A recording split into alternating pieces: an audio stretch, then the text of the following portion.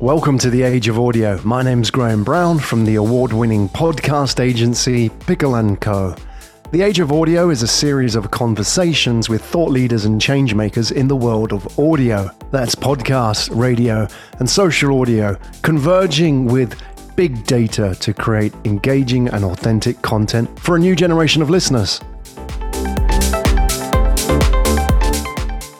Let's start off talking about commercial radio.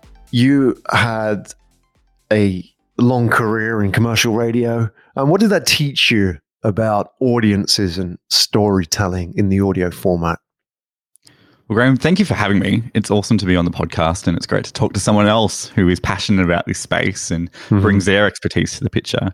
So my background was radio. I spent 12 years producing radio shows as an audio producer. So they were typically national radio shows reaching an audience of about 1 million plus per show. And I did that for 12 years. So breakfast shows, drive time radio shows. Was lucky enough to win an award for Best Achievement in Production. So I love radio. I grew up as a 14-year-old doing an internship and went all the way up to the top. So that space is very cool. And in terms of what it teaches you about audiences, and specifically when it comes to reaching them via audio, is it's a powerful medium. It's connecting with people where they're at, generally in the cars, in the radio format. It gives way to people telling their stories. It gives way to comedy. Often I worked on comedy radio shows, and it really looks at how to reach them in the best way. So that started off as just traditional radio frequencies and reaching them that way. And then that progressed into the digital space and connecting video and social media to radio shows. And now we're seeing a trend where radio stations are now investing heavily into the podcast space. So it's been really awesome to see that transition. You had the number one drive show, which I imagine is the most competitive slot in the scheduling. The Kate, Tim and Marty. Obviously, this is probably a known names in Australia. I guess that was the one that you got the 1 million plus audience on. What does it take to achieve that? I guess not just on a singular basis, but on a consistent basis. Definitely chemistry is a big part of that. So it was made up of Kate Ritchie, who was made famous through Home and Away. She was an actor for 20 plus years before joining radio. You had Marty Sheargold, who's a comedian in his own right, and then Tim Blackwell, who brings the real radio piece, the technical piece, and contributing to that conversation. Chemistry is the reason people tune in. You have to have a show that is enjoyable to listen to as a fly-on-the-wall listener, and that show achieved that. But behind the scenes, you have to have execution at a very high level and do that day in and day out. So as part of a team, whilst I was the only audio producer on that team, there were 3 other producers, one of them an executive producer, who each day are coming to the table with content ideas, refining what we're going to talk about. It's a team meeting, and then it's jumping on and hitting live, which is the most exciting part of radio. There's no taking that back. So definitely chemistry, high execution, and building that relationship with your audience, letting them in. Kate, Tim and Marty were great at letting them in on the jokes. There was a whole language of the show. There were all of the in-jokes. There was the banter. And I think that plays a big part rather than just a traditional 2 hosts who not that they can't have that banter, but when 3 people are in it, it's well executed, then you get something really special. And that was radio. Curious about this chemistry. If you, for example, were a betting man and you had to bet on a series of, 3 hosts that were like a carousel, like coming into your office and saying, we want to start a radio show. Sure. Which one would you bet on? How would you identify that chemistry? Because I imagine it's probably quite easy to post-rationalize it, isn't it? Oh, yeah, that's why they're successful, right? But identifying it, it's almost like betting on startups, isn't it? What would be the telltale signs? Look, I think speaking from an audio producer perspective who's heard a lot of different shows and a lot of shows that didn't work, that didn't have the right chemistry, and probably learning most from them, if you have to be a team player first and foremost, you have to bring a unique experience. So in that case, there was a comedian, there was an actor, and a radio person.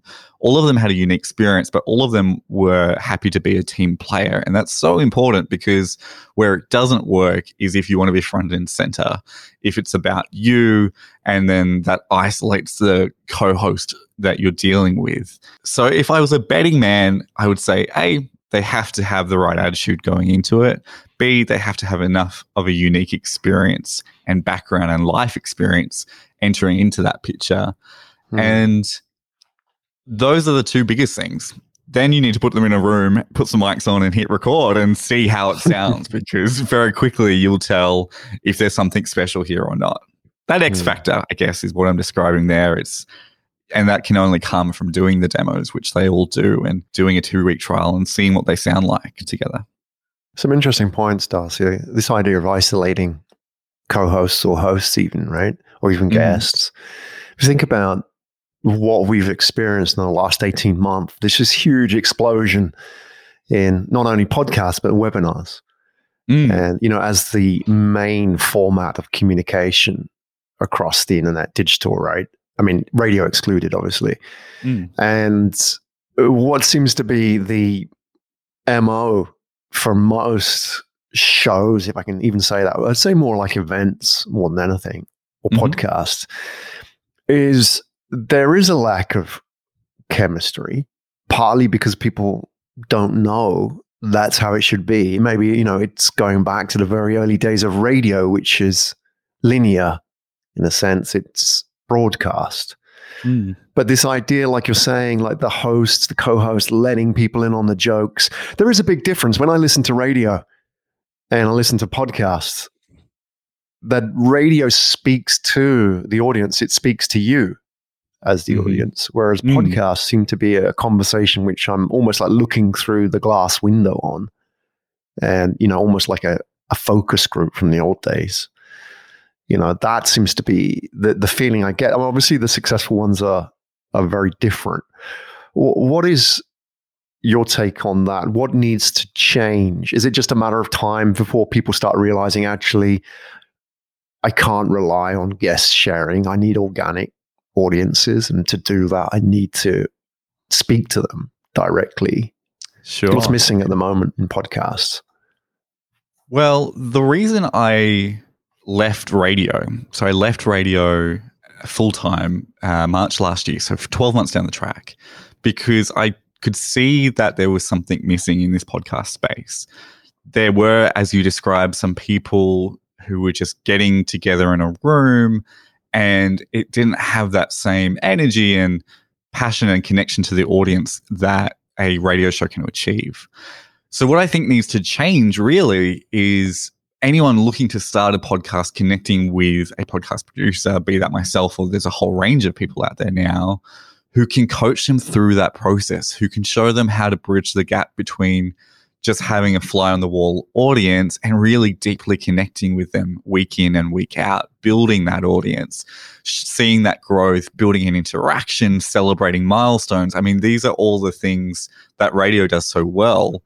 And I don't think it's hard to achieve that in the podcast space if you meet the right people. And what is exciting, what I love about podcasts, it's now giving people the opportunity. Radio is really hard to get into if you want to share something you're passionate about or be an announcer. And it often just put the tools, being the microphones and the support of a radio station, in the hands of a very few amount of very selected people. And so we're now on this like equal playing field, but you've got to do it right. That doesn't mean everyone should start a podcast. It doesn't mean that you feel like you've got FOMO. So as a company or organization, we should just buy some microphones, hit record and see what happens. I think if you can step into it with the mindset of let's achieve something, build an audience, learn what we don't know, then you can get the same result, I think.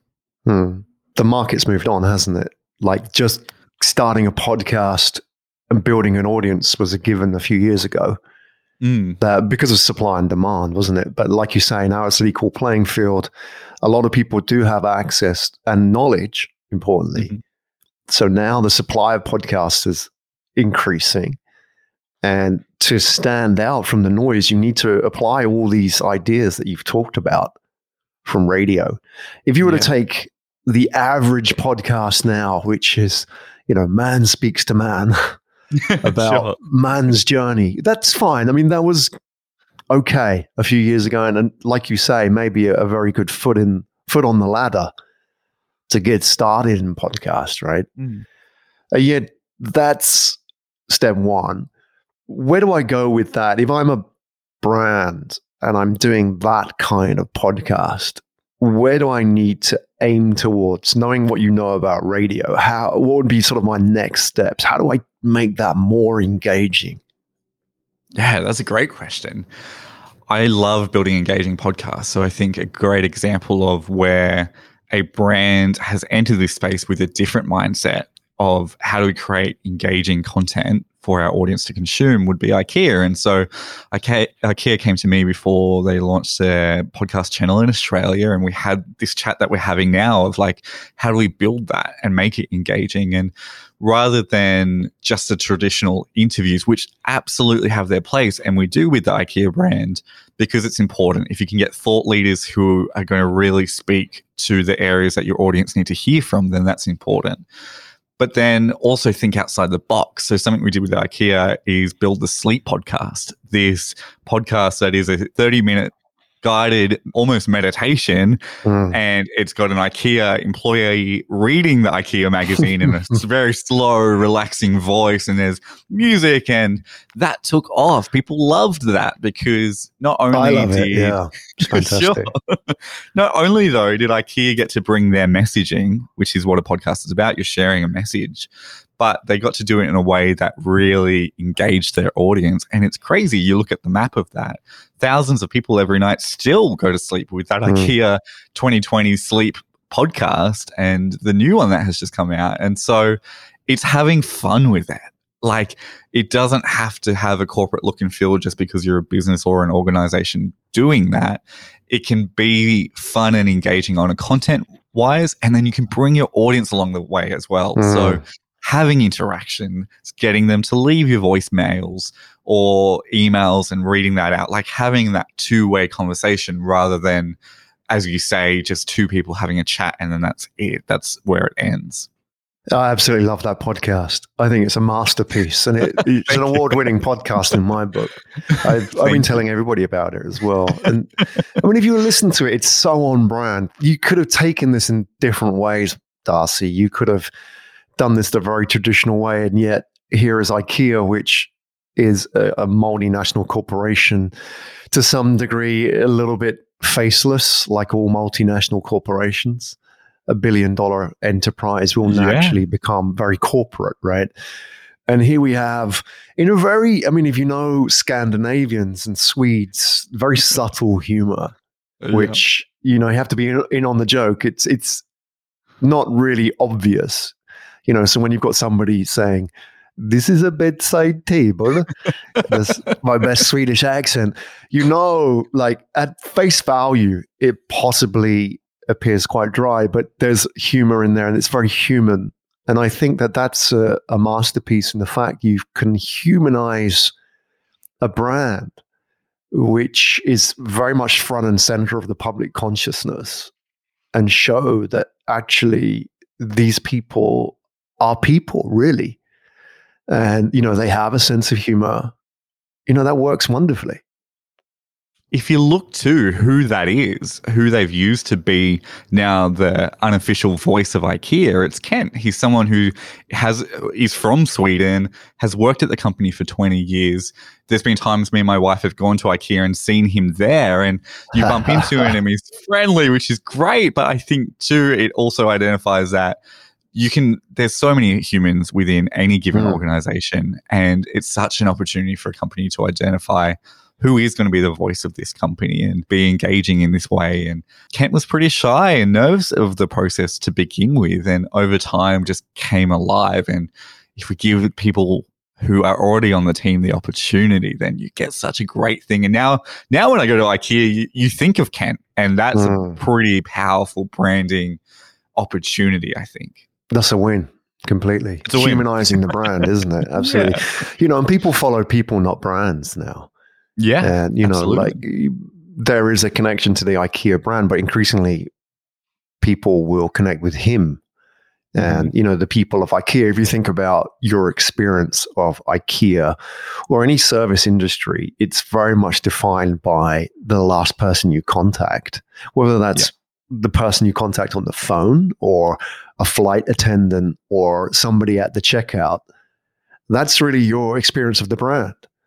That if you have somebody at the checkout who gives you a negative experience, that doesn't matter. You can spend millions on advertising.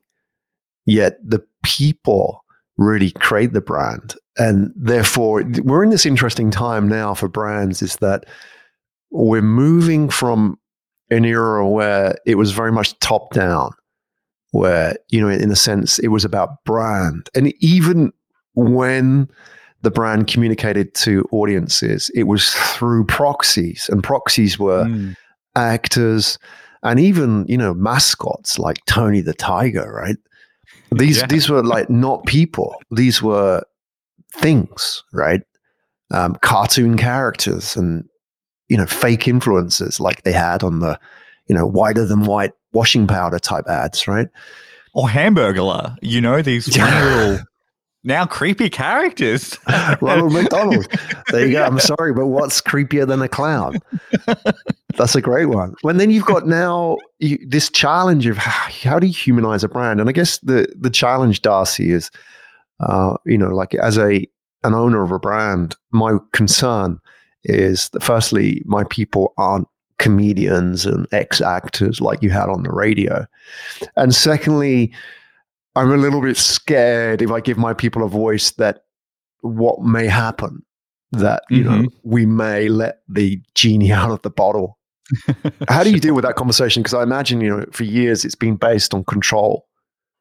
Where does it go from there? How do you sort of reassure people in that situation? And I think it's a really important thing. If you're not having that conversation, then you're rushing into this process. And what I have day in and day out with brands who want to enter this space is, having a good editor makes a world of difference. I think that's a really important thing. A podcast is often a pre-recorded medium, so you have still an element where you can shape that conversation and make sure you put your best foot forward. But it's also working with those people. So more often than not, we'll do some pre-coaching before we even hit record on anything to make sure the structure of the podcast is going to resonate, make sure the topics are going to resonate, and make sure that person in that hosting role is going to feel comfortable and at ease before we put a microphone in front of them. But what I think is really important and something I'm deeply passionate about, the people that you're trying to reach are just humans.